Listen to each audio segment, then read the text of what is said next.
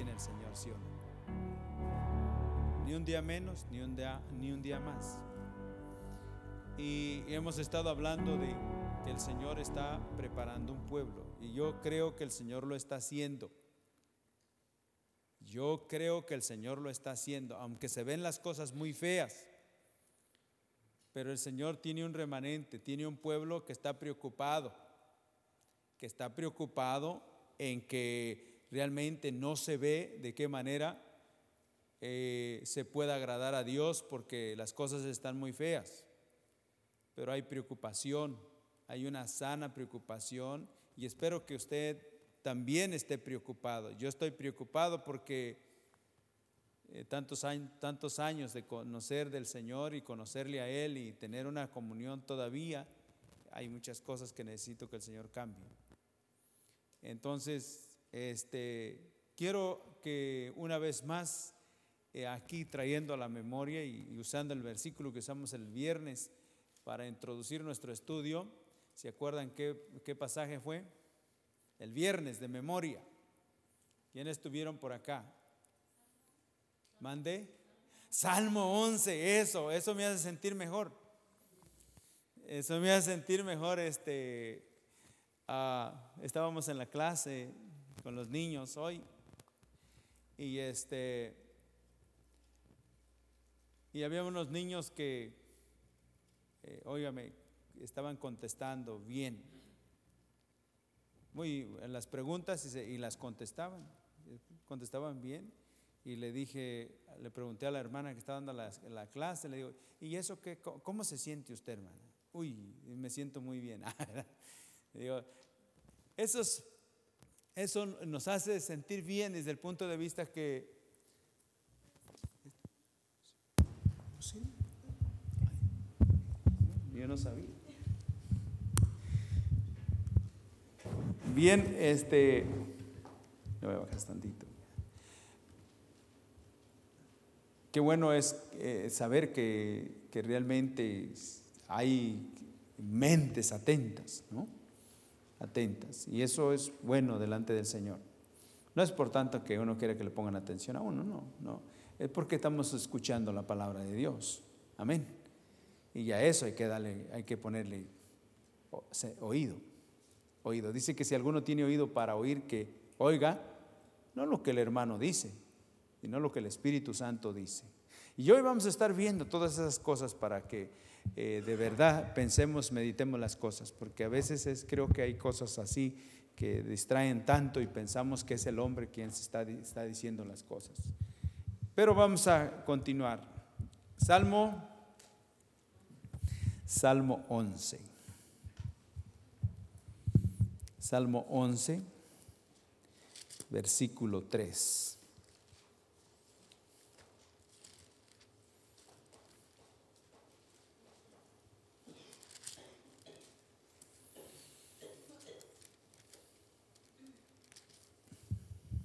Ya todos lo tienen. Salmo 11, versículo 3. Dice así una vez más la palabra del Señor. Aquí solamente el versículo 3. Vamos a ir al punto. Dice: si fueren destruidos los fundamentos, ¿qué ha de ser el justo? ¿Qué ha de hacer el justo? Si fueren destruidos los fundamentos, ¿qué ha de ser el justo? Y nosotros a veces pensamos que cuando hablamos de destruidos los fundamentos, pensamos que realmente se pueden destruir los fundamentos. No, los fundamentos no se pueden destruir. En primer lugar, porque dice que hay un fundamento que ha sido puesto por Dios, y ese fundamento es firme, es sólido. Y ese fundamento es una persona. Pero también la iglesia está siendo, en otra palabra, ha sido nacida de nuevo por la palabra, ha sido realmente edificada por la palabra. Así que la palabra es el fundamento, y la palabra es una persona, es el verbo de vida, es Cristo. Así que el fundamento no puede ser destruido. Y como les comentaba que yo lo había leído, y confieso que no realmente preguntándole muchas de las veces al Señor: Señor, no puede ser que tu palabra sea destruida, no puede ser eso, no puede ser esa la aplicación. Porque dice tu palabra que los cielos y la tierra pasarán, mas tu palabra va a permanecer. Entonces todo perecerá o todo pasará, pero tu palabra no. Y aquí dice que si fueren destruidos los fundamentos, ¿qué he de hacer? Y preguntando todo eso: Señor, ¿cómo es esto? ¿Cómo es esto? ¿Cuál es la aplicación? Y no podía. Y les comenté el viernes que pasando por un lugar donde estaban sacando una casa, donde estaban cavando una casa, la estaban destruyendo y poniéndola en los camiones con el trascabo y quitando todos los cimientos y todo, pasando, y miré, dije: están arrancando eso, están destruyendo eso. Y continué manejando, y inmediatamente le digo delante del Señor, inmediatamente me trajo este salmo: si fuesen destruidos los fundamentos, ¿qué ha de ser el justo? Todavía no entiendo cómo quiera. No, de una manera así: mira lo que están haciendo, ¿ves lo que están haciendo? Pues lo que están haciendo es que están cargando los escombros, los están sacando. Dijo: eso es lo que quiere decir esto. No que sea destruido, no que mi palabra sea destruida, no que mi palabra sea realmente terminada. No, mi palabra no puede ser destruida, no puede ser terminada, pero sí puede ser sacada y menospreciada. Puede haber, eso lo están sacando porque ya no hay sentido de valor. Eso ya no vale nada para el que la construyó, por eso la está sacando. La está, en otra palabra, desechando. Es un desecho, es algo que no tiene valor. Y cuando la palabra del Señor se saca, cuando no hay aprecio, cuando realmente no hay un acogimiento, cuando piensa uno que realmente la palabra del Señor no tiene tanta importancia, que no es tan necesaria, que no lo reconocemos como algo indispensable, entonces estamos en un conflicto muy grave. Porque entonces, ¿qué ha de hacer el justo? El justo no puede hacer nada, porque él solamente obra a través de su palabra. Dice que todas las cosas, dice Hebreos 2, que todas las cosas, Hebreos 1, que todas las cosas han sido hechas por su palabra y son sustentadas por su palabra. Entonces, cuando se saca, cuando se desecha, cuando no hay aprecio, cuando en vez de haber un acogimiento, en vez de estar interesado, eso no tiene sentido para mí, no hay valor. Entonces, ¿qué ha de ser el justo? Ya no hay lugar, no hay forma de que el Señor obre en uno, porque uno ha rechazado, uno ha menospreciado. Se lo digo delante del Señor, una cosa sí sé: si no es claro para usted, para mí ha sido tan claro, tan claro. Y digo: gracias, Señor. Estoy muy agradecido con el Señor, porque mi corazón tiene ese problema. Tal vez el de usted no, pero el mío sí. Y pretende a desechar. Rehúsa someterse a su palabra, a la palabra del Señor. Rehúsa obedecerla. Rehúsa leerla. Rehúsa estudiarla. Mi corazón rehúsa, el de usted no. No levante la mano, nomás piense si su corazón es diferente que el mío. Yo le estoy diciendo cómo es el mío. Y si le dijera otra cosa sería mentira. Pero gracias al Señor por su obra, porque aún en mi torpeza Él continúa hablando ahí. Aunque no entiendo a veces las cosas, tiene que enseñármelas de una manera tan sencillas para poder entenderlas. Y le doy gracias al Señor por ello. Así que el viernes estuvimos hablando de un pueblo preparado, y veíamos, por ejemplo, allá en Segunda de Crónicas 12, ¿verdad? que de cuántas tribus vinieron ante David diciendo, henos aquí, todos preparados y ¿qué más? Y dispuestos. Y vino de Manasés, vino de Efraín, de Benjamín, de Gad, de Judá. Todos ellos se presentaron con una cantidad de familia, de ejército. Y todos preparados. Y vinieron a David y les dijeron, henos aquí. ¿Y cuál es el propósito de toda esta reunión? Venimos a ponerte por rey. ¿Verdad que sí? El propósito era la preparación los llevó a realmente a tener el mismo sentir que había en Cristo Jesús, de que el Padre fuera glorificado.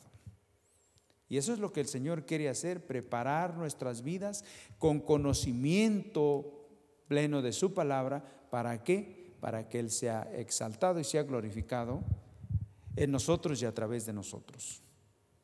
Ese es el propósito de esa preparación. Y es muy importante que veamos aquí. Vayamos aquí a Primera de Timoteo, lo que dice aquí esta carta a Timoteo. Primera de Timoteo, capítulo 6.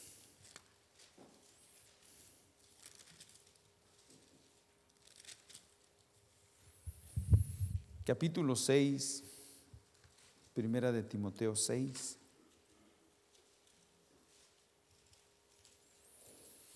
Versículo 13. ¿Lo tienen? Estamos hablando de un pueblo preparando, un pueblo que el Señor está preparando.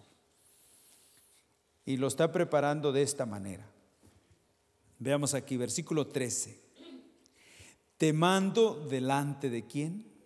De Dios, que da vida a todas las cosas, y de Jesucristo, que dio testimonio de la buena profesión delante de Poncio Pilato, que guardes el mandamiento sin mácula, ni que reprensión hasta la aparición de nuestro Señor Jesucristo.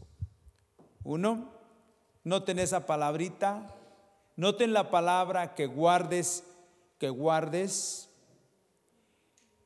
el mandamiento, que guardes el mandamiento. Esa palabra es contraria, es la parte negativa, es lo contrario de lo que veíamos en el Salmo, 11:3.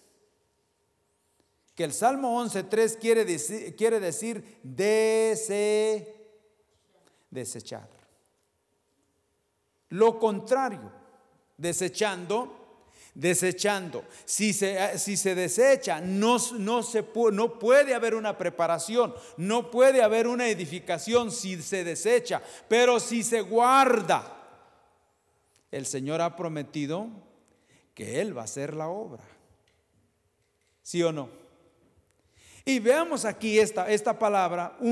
¿Cómo vemos la palabra del Señor? ¿Desde qué punto de vista nosotros recibimos la palabra del Señor? Que esto es muy importante, muy importante. A veces nosotros vemos las personas en un estudio bíblico pateando la mesa, arrancando cosas acá, distraídos, ¿no? ¿Cómo vemos nosotros? ¿Cómo vemos la palabra del Señor cuando estamos en un estudio? ¿De qué manera? ¿Cuál es nuestra actitud delante del Señor?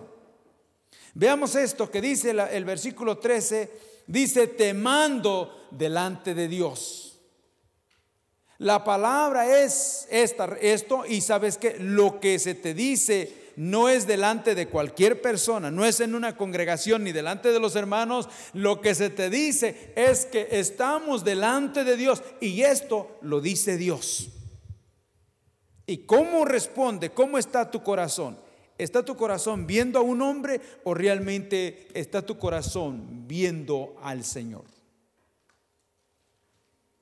Si es a un hombre, ni mella. ¿Me estoy explicando? Porque es un hombre.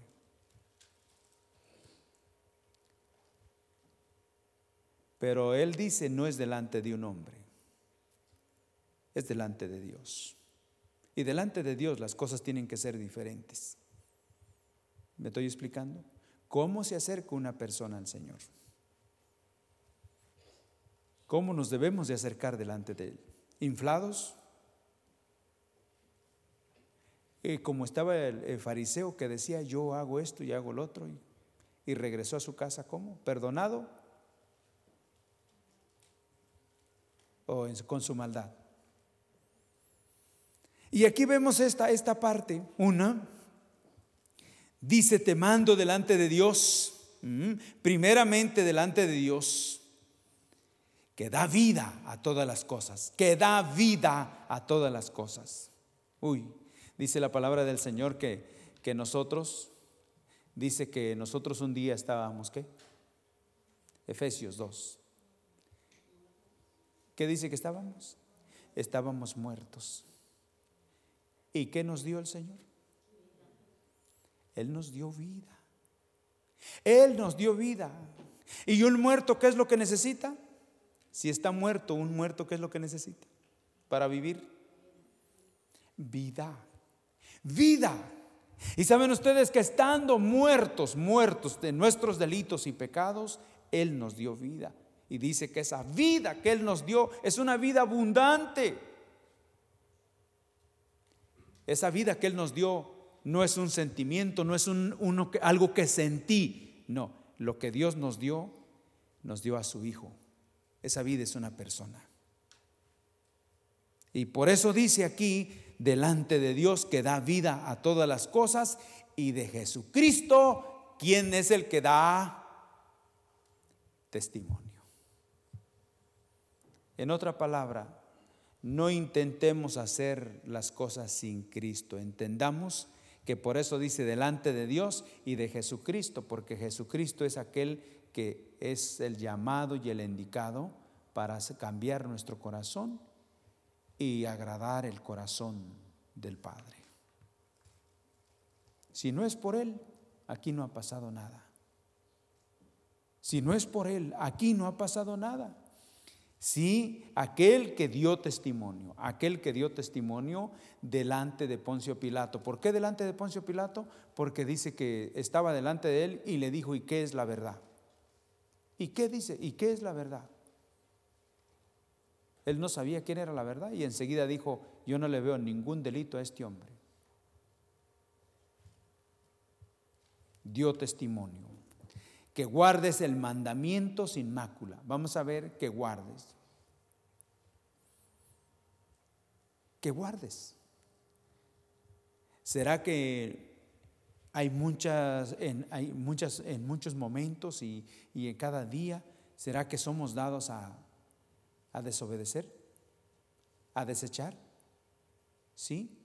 Y el Señor quiere recordarnos que siempre estemos pensando que guardemos. En vez de desechar, en vez de desobedecer, que obedezcamos. En vez de desechar, que podamos acoger, que podamos tomar lo que el Señor ha. Y entonces, aquí va a suceder esto, que guardes el mandamiento sin mácula, ni reprensión hasta la aparición de nuestro Señor Jesucristo, hasta que Cristo se ha manifestado. Y pueda ver que luego se dice que sin santidad nadie verá a ¿quién? Al Señor. Y podemos continuar aplicando otras cosas aquí, pero que guardes.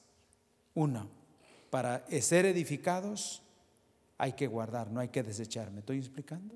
Lo contrario. ¿Por qué? Porque si son desechados los fundamentos, ¿qué queda para que el justo obre? ¿Qué ha de hacer el justo? Nada. Nada. ¿Por qué? Porque Él obra a través de su palabra. Él edifica a través de su palabra. Él ministra a través de su palabra. Siempre que nos habla, y nos va a hablar, hay muchas maneras, ¿no?, de que habla el Señor, pero normalmente Él recuerda, nos trae a la memoria su palabra. Y podemos estar seguros de que el Señor está hablando. Veamos esto aquí, un pueblo preparado, pueblo que el Señor está preparando, ¿cómo? Un pueblo que guarda, ¿verdad que sí? Que guarda, porque somos dados a desechar. Quiero que vayamos aquí al Salmo 119. Salmo 119.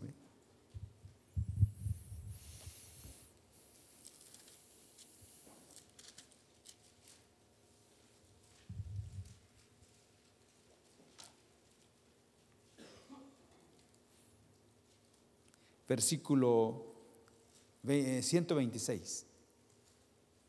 Son cosas que ustedes ya saben, que ustedes ya conocen. Las estamos recordando. ¿Lo tienen ahí? Salmo 119, versículo 126. Dice esta parte: tiempo es de actuar, oh Jehová, porque han invalidado esto. Esto también es conocido, muy conocido. Y es una palabra mesiánica.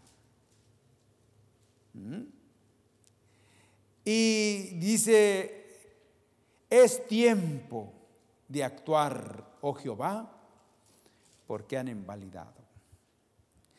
Siempre recuerdo de la parábola de aquel que estaba cavando. ¿Se acuerdan? Que estaba refirió la parábola del Señor Jesús de aquel que estaba limpiando la vid. ¿Se acuerdan? Ceguera, que estaba poniéndole abono, que el padre le dijo, ¿qué le dijo? Le dijo: córtala. ¿Se acuerdan de esa parábola? Córtala. El dueño de la vid le dijo: córtala. Y el que estaba trabajando, el encargado, que es el Señor Jesús, le dice: déjame cavarla, déjame abonarla y cavarla un año más. Y si en este año no responde, entonces la cortas. Tú la cortas. Entonces tú la cortas. Y esta palabra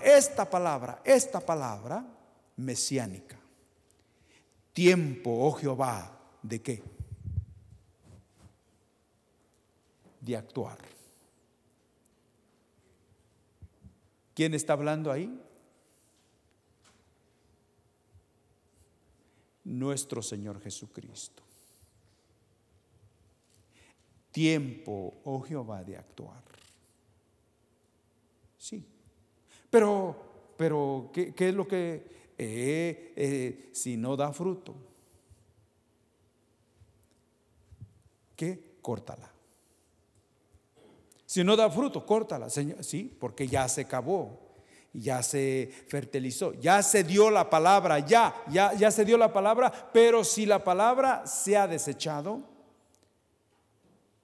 ya no hay que hacer nada. No hay forma de obrar. Porque el Señor sí cambia un corazón, por difícil que sea ese corazón, por difícil que sea, el Señor lo puede cambiar mientras haya un corazón dispuesto. Que reconozca todo lo que difícil que es, pero dispuesto y creyendo que aquel que nos ha salvado, aquel que ha perdonado nuestro pecado, es poderoso para hacer todas las cosas. Hermano, Dios cambia un corazón, no importa cómo sea. Pero que reconozcamos que somos difíciles, pero que sí necesitamos al Señor como no tenemos una idea. Y no importa cómo seamos, el Señor va a cambiar ese corazón. Pero cuando nosotros pensamos que no necesitamos tanto de la palabra del Señor, ni el Señor mismo, entonces estamos desechando y estamos haciendo a un lado aquello que el Señor usa para cambiar nuestro corazón, y nunca va a cambiar nuestro corazón. Y aquí dice: tiempo de actuar, oh Jehová. ¿Por qué? ¿Por qué es tiempo de actuar? Aquí podemos verlo negativo y positivo, pero a veces lo hemos visto positivo desde el punto de tiempo de actuar, que ya es tiempo de que obre. Sí, se aplica de esa manera, pero tiempo de actuar también. ¿Por qué? Porque han invalidado. ¿Me estoy explicando? Porque aquí, una vez que se invalida, se saca, se echa fuera, ¿qué ha de hacer el justo? ¿Qué ha de hacer? Nada.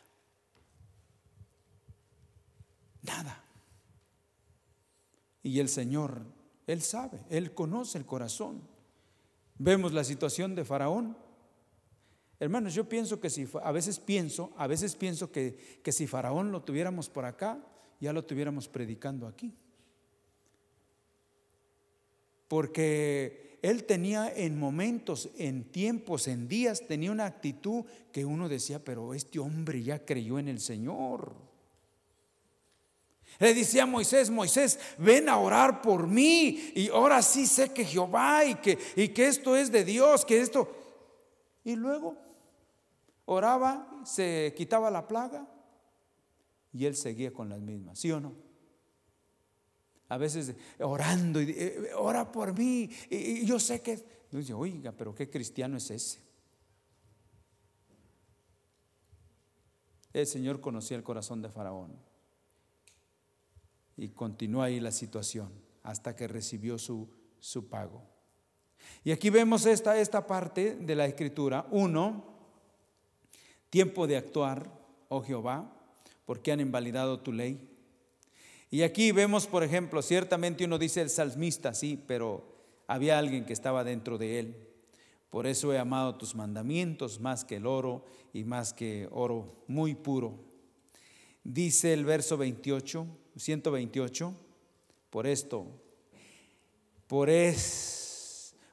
eso estimé rectos todos tus mandamientos sobre todas las cosas y aborrecí todo camino de ¿qué?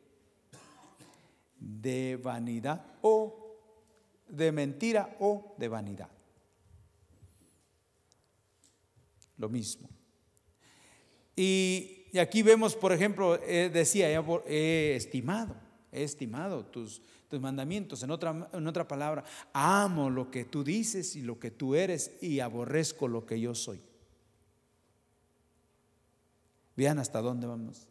¿Qué dice Primera de Timoteo? Que había hombres amadores más de sí mismos que de Dios. Eso no era lo que calificaba delante del Señor. Lo que califica es que amamos al Señor y nos aborrecemos a nosotros por lo que somos.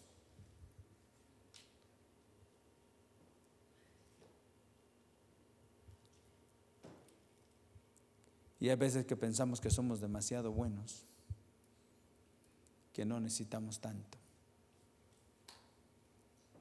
Pero si pudiéramos ver a los ojos, a la luz de la palabra del Señor y ver nuestra situación, hermanos, estaríamos preocupados, muy preocupados. Primero, volvamos a este Salmo 126, este versículo 126. Tiempo es de actuar, oh Jehová, porque han invalidado tu ley. Vamos a ver eso. Tiempo de actuar, porque se ha invalidado. Saben que una de las cosas que, no sé si usted puede ver las cosas, por todas partes hay una decadencia espiritual, ¿sí o no? Usted mismo sabe que nosotros necesitamos más, que usted necesita del Señor más, y yo también, yo lo sé. Pero tengo problemas para rendir mi corazón al Señor. Por todas partes.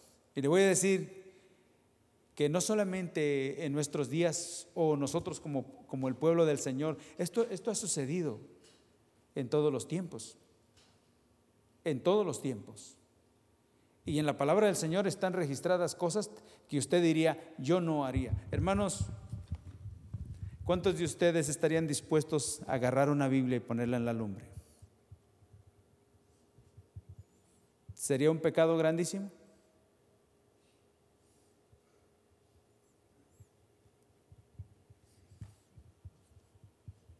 En tiempos pasados, el pueblo de Dios lo hizo. Lo hizo. El pueblo de Dios, no los gentiles, el pueblo de Dios. Nomás para que veamos el corazón que tenemos aún como pueblo de Dios, y por eso es peligroso. Es muy peligroso. Han invalidado tu ley. Y uno lo ve desde un punto de vista de, ese pueblo creo que hizo un terrible mal.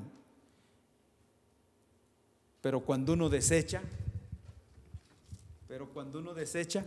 en otra palabra, deja a un lado esto y no le pone aprecio, ¿qué está uno haciendo? Exactamente lo mismo. Y vamos a ver aquí, quiero invitarles aquí que vayamos al libro de Jeremías. Jeremías 36.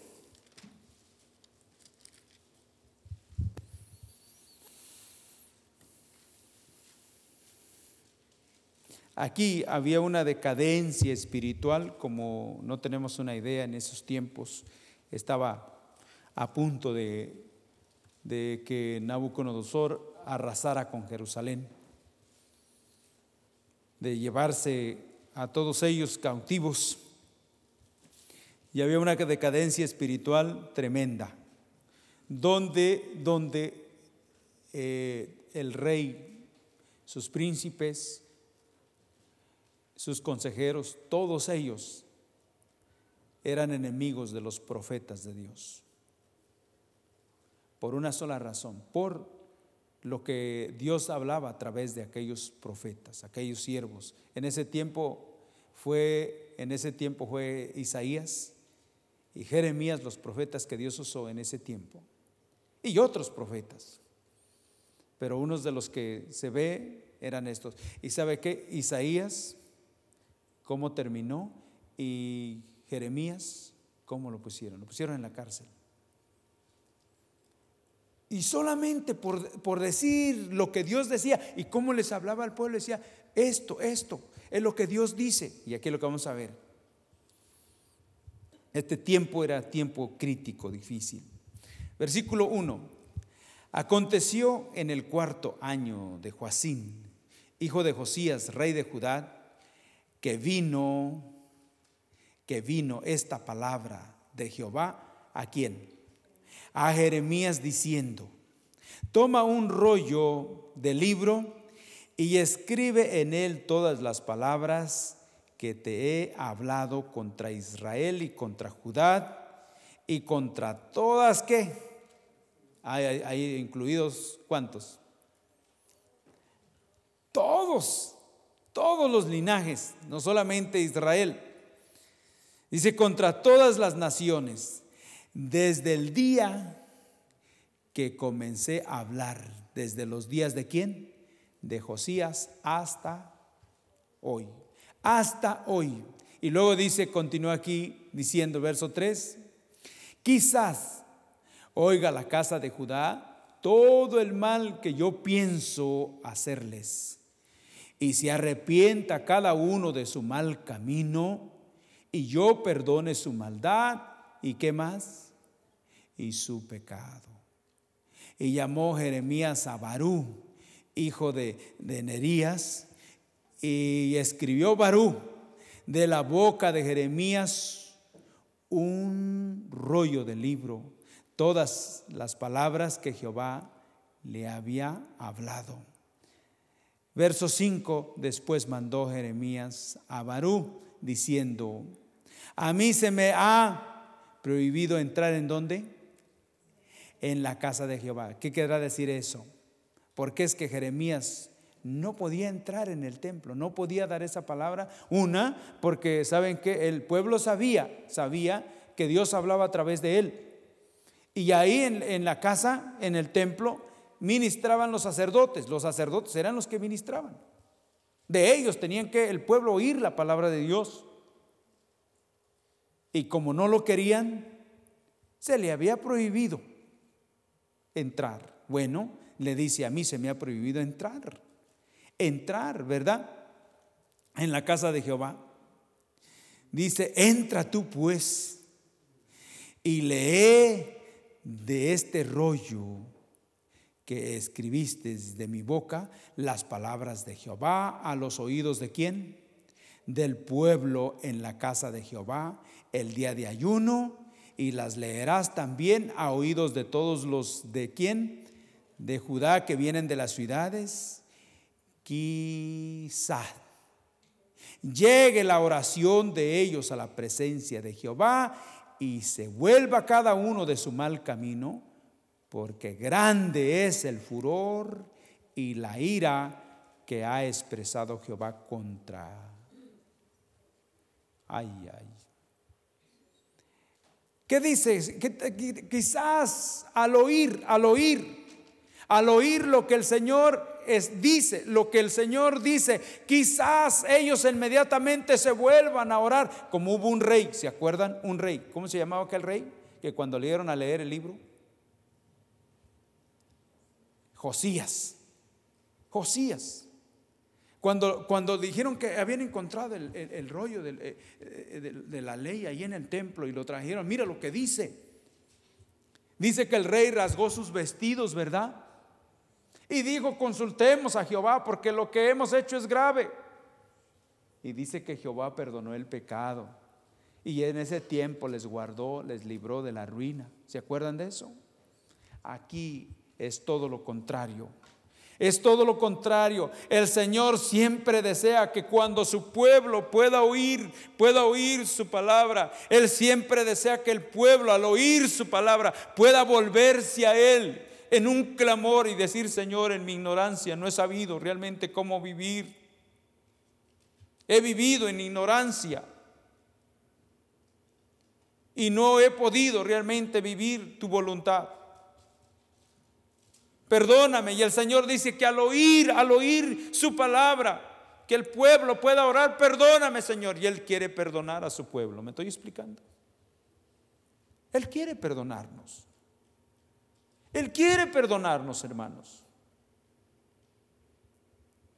Me llama la atención una cosa que les dice: escribe las palabras que ya antes te he hablado, te he dicho.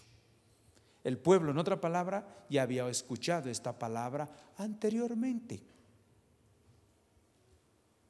Ya lo había escuchado, ya lo había oído. El Señor se lo había dado al profeta, el profeta se lo había dicho, se lo había dado al pueblo. Pero el Señor le dice: vuélveles a hablar estas mismas palabras, vuélveles a hablar estas mismas palabras. En ese tiempo quizás no era el tiempo que era para recibir mi palabra, pero quizás este sea el tiempo. ¿Me estoy explicando? ¿Y cuánto tiempo a veces uno ha pasado y ha escuchado y ha leído y no ha sido el tiempo? Pero que hay un momento que de verdad usted sabe que el Señor está hablando a su corazón y dice: oh, este es el día que hizo Jehová.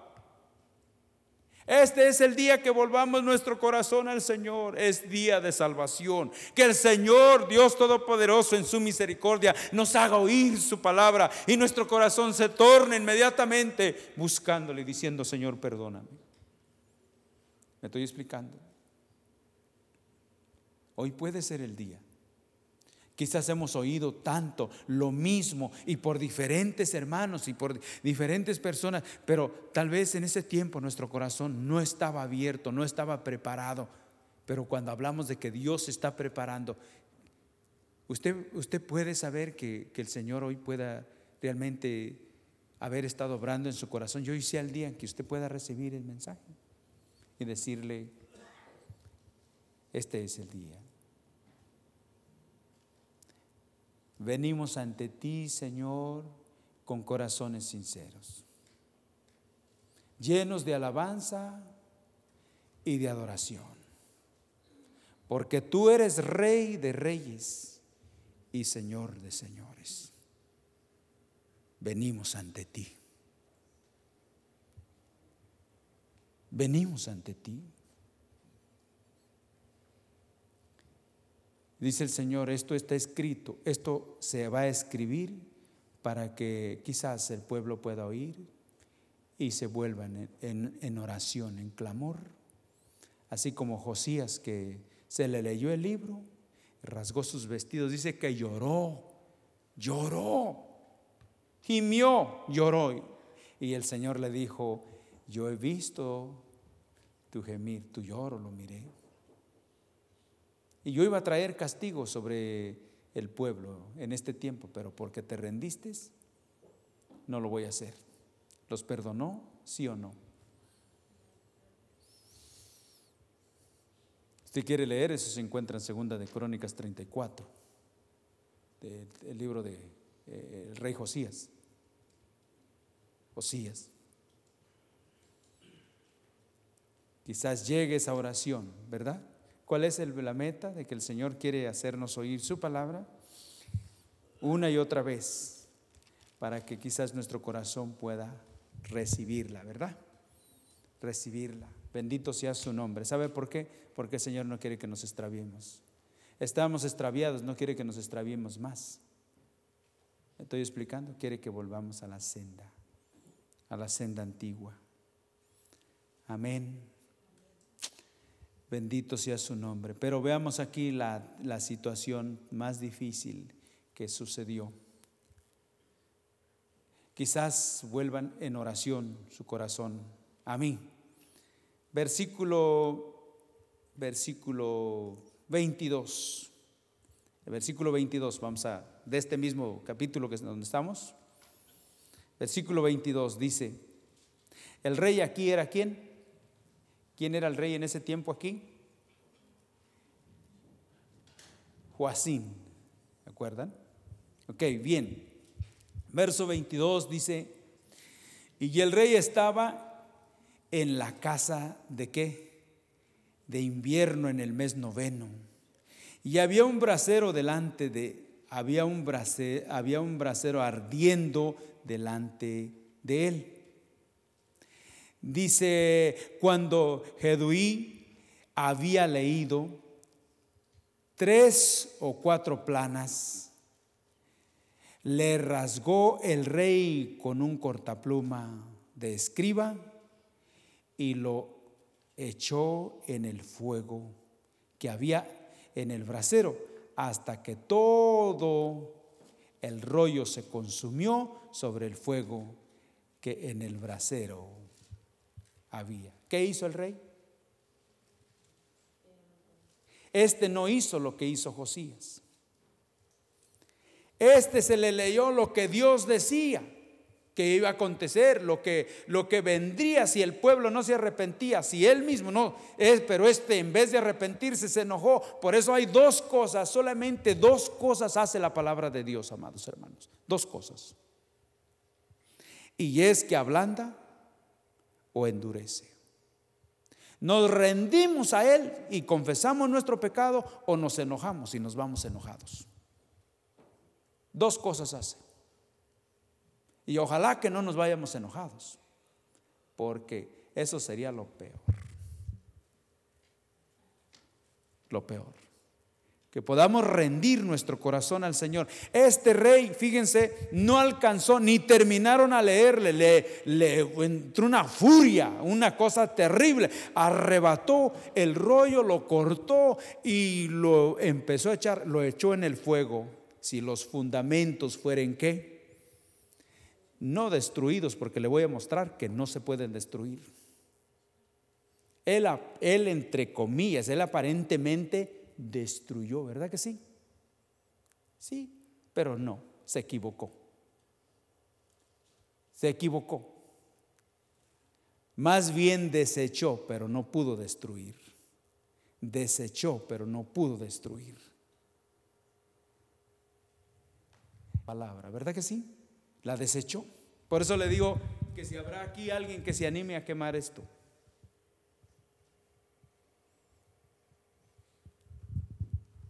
Pueblo del Señor. Este era un rey.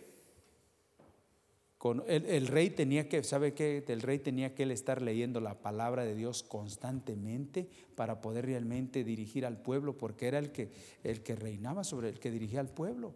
El rey David, por eso nos habla de un rey que no, en cuanto a su búsqueda con el Señor y en cuanto a la prosperidad espiritual, no hubo otro como él. Porque nos habla de un hombre, de un rey que iba en pos del corazón de Dios, ¿sí o no? ¿Y cuántas cosas pueden suceder aquí? ¿Vieron esto? Bien esto. Todo esto aconteció versículo 24. Una vez que lo quemó, hasta que se acabó de consumir en el fuego, y no tuvieron ¿qué?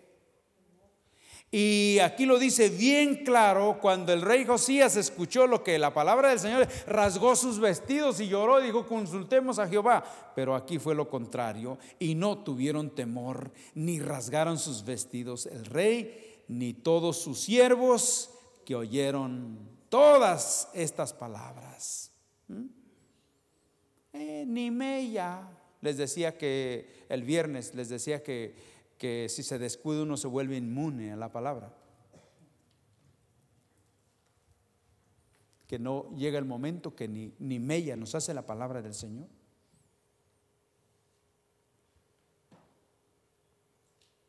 Resiste uno totalmente. El corazón es tan difícil, tan difícil.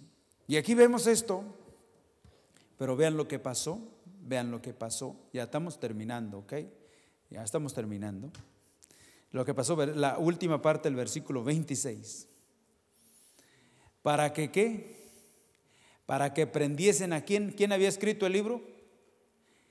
Las palabras Dios las había dado a Jeremías, y había habido un escribano, ¿verdad?, que se llamaba Baruch. Él fue perseguido por este rey, él y el profeta, para que prendiesen a Baruch, el escribiente, y al profeta Jeremías. Pero Jehová, ¿qué? Pero Jehová los escondió, los cuidó. Los iban a matar, ¿o qué les querían hacer? Solamente por haber escrito y haberles leído lo que Dios decía. ¿Cómo ve? Se vuelve uno tan difícil, ¿sí o no? Como si Dios nos estuviera haciendo un mal. Dios nos quiere hacer bien. Él nos quiere hacer bien. Qué difícil, qué cosa, qué tal, algo tan tremendo. ¿Cómo es nuestro corazón? Por eso le dice la palabra del Señor que es duro como el diamante. Y bien difícil. Dice que los demonios tiemblan al oír su palabra, ¿verdad? Creen y tiemblan al oír su palabra, y el corazón de uno no tiembla para nada. Y aquí vemos esto, algo más que vino aquí. Dice que fueron perseguidos ellos, pero Jehová los escondió, ¿verdad? Y vino palabra de Jehová a Jeremías después que el rey quemó el rollo.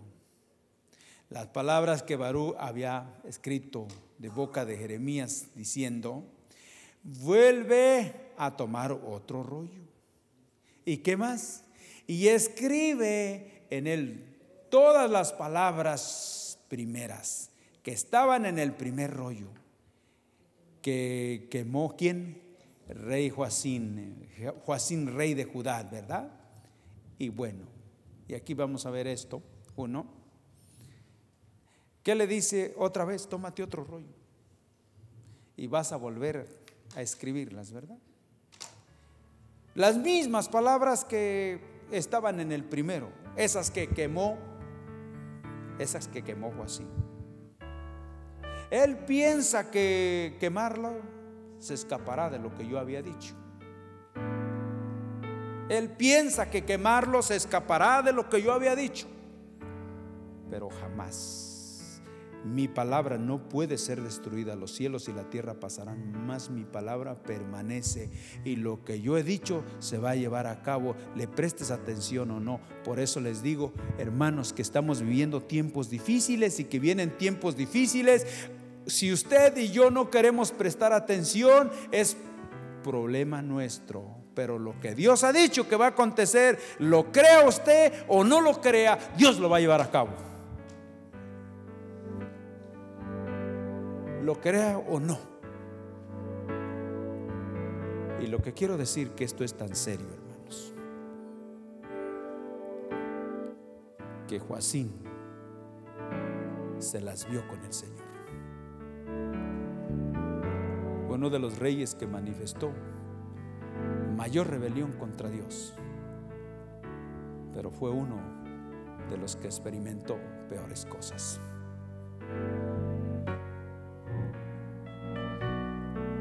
Si fueren desechados los fundamentos, ¿qué ha de hacer el justo? Nada. El Señor dijo: Jehová, es tiempo de actuar. ¿Y saben qué hizo cuando él quemó el rollo? Entregó a toda Judá y a él mismo en manos de Nabucodonosor. Usted continúa leyendo. Y Nabucodonosor vino y arrasó. Porque ¿qué dijo? Es tiempo de actuar, oh Jehová. ¿Por qué? Porque han invalidado tu ley. Y no hay nada que hacer. No hay nada que hacer. Pero hermanos, cuando hay un pueblo que reconoce que sus imperfecciones, hay un pueblo que reconoce que por causa de no conocer las cosas como deberíamos, vivimos una vida que no agrada al Señor, pero sabiendo que Él está dispuesto a enseñarnos y que realmente podemos acudir a Él para que nos enseñe y nos prepare para vivir una vida que glorifique al Señor. Hermanos, el Señor lo quiere hacer. En vez de desechar, estemos dispuestos, Señor.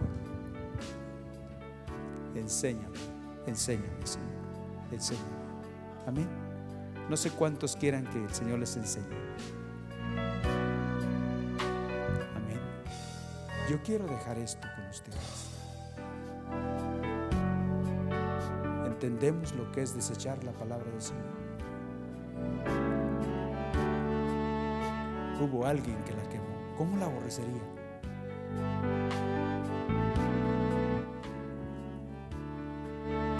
Que el Señor nos ayude. ¿Amén?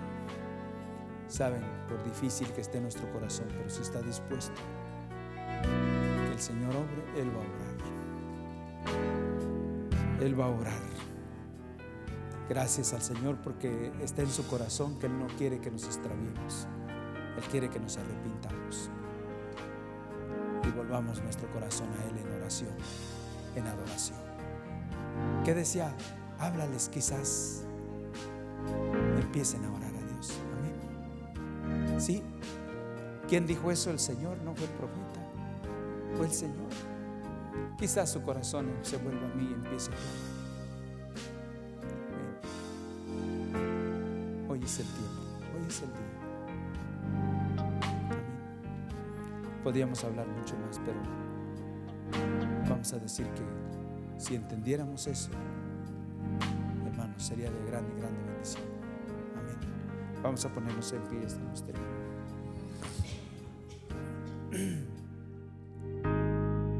Gracias por escuchar nuestra grabación de Pacto de Gracias, Campos, Arkansas.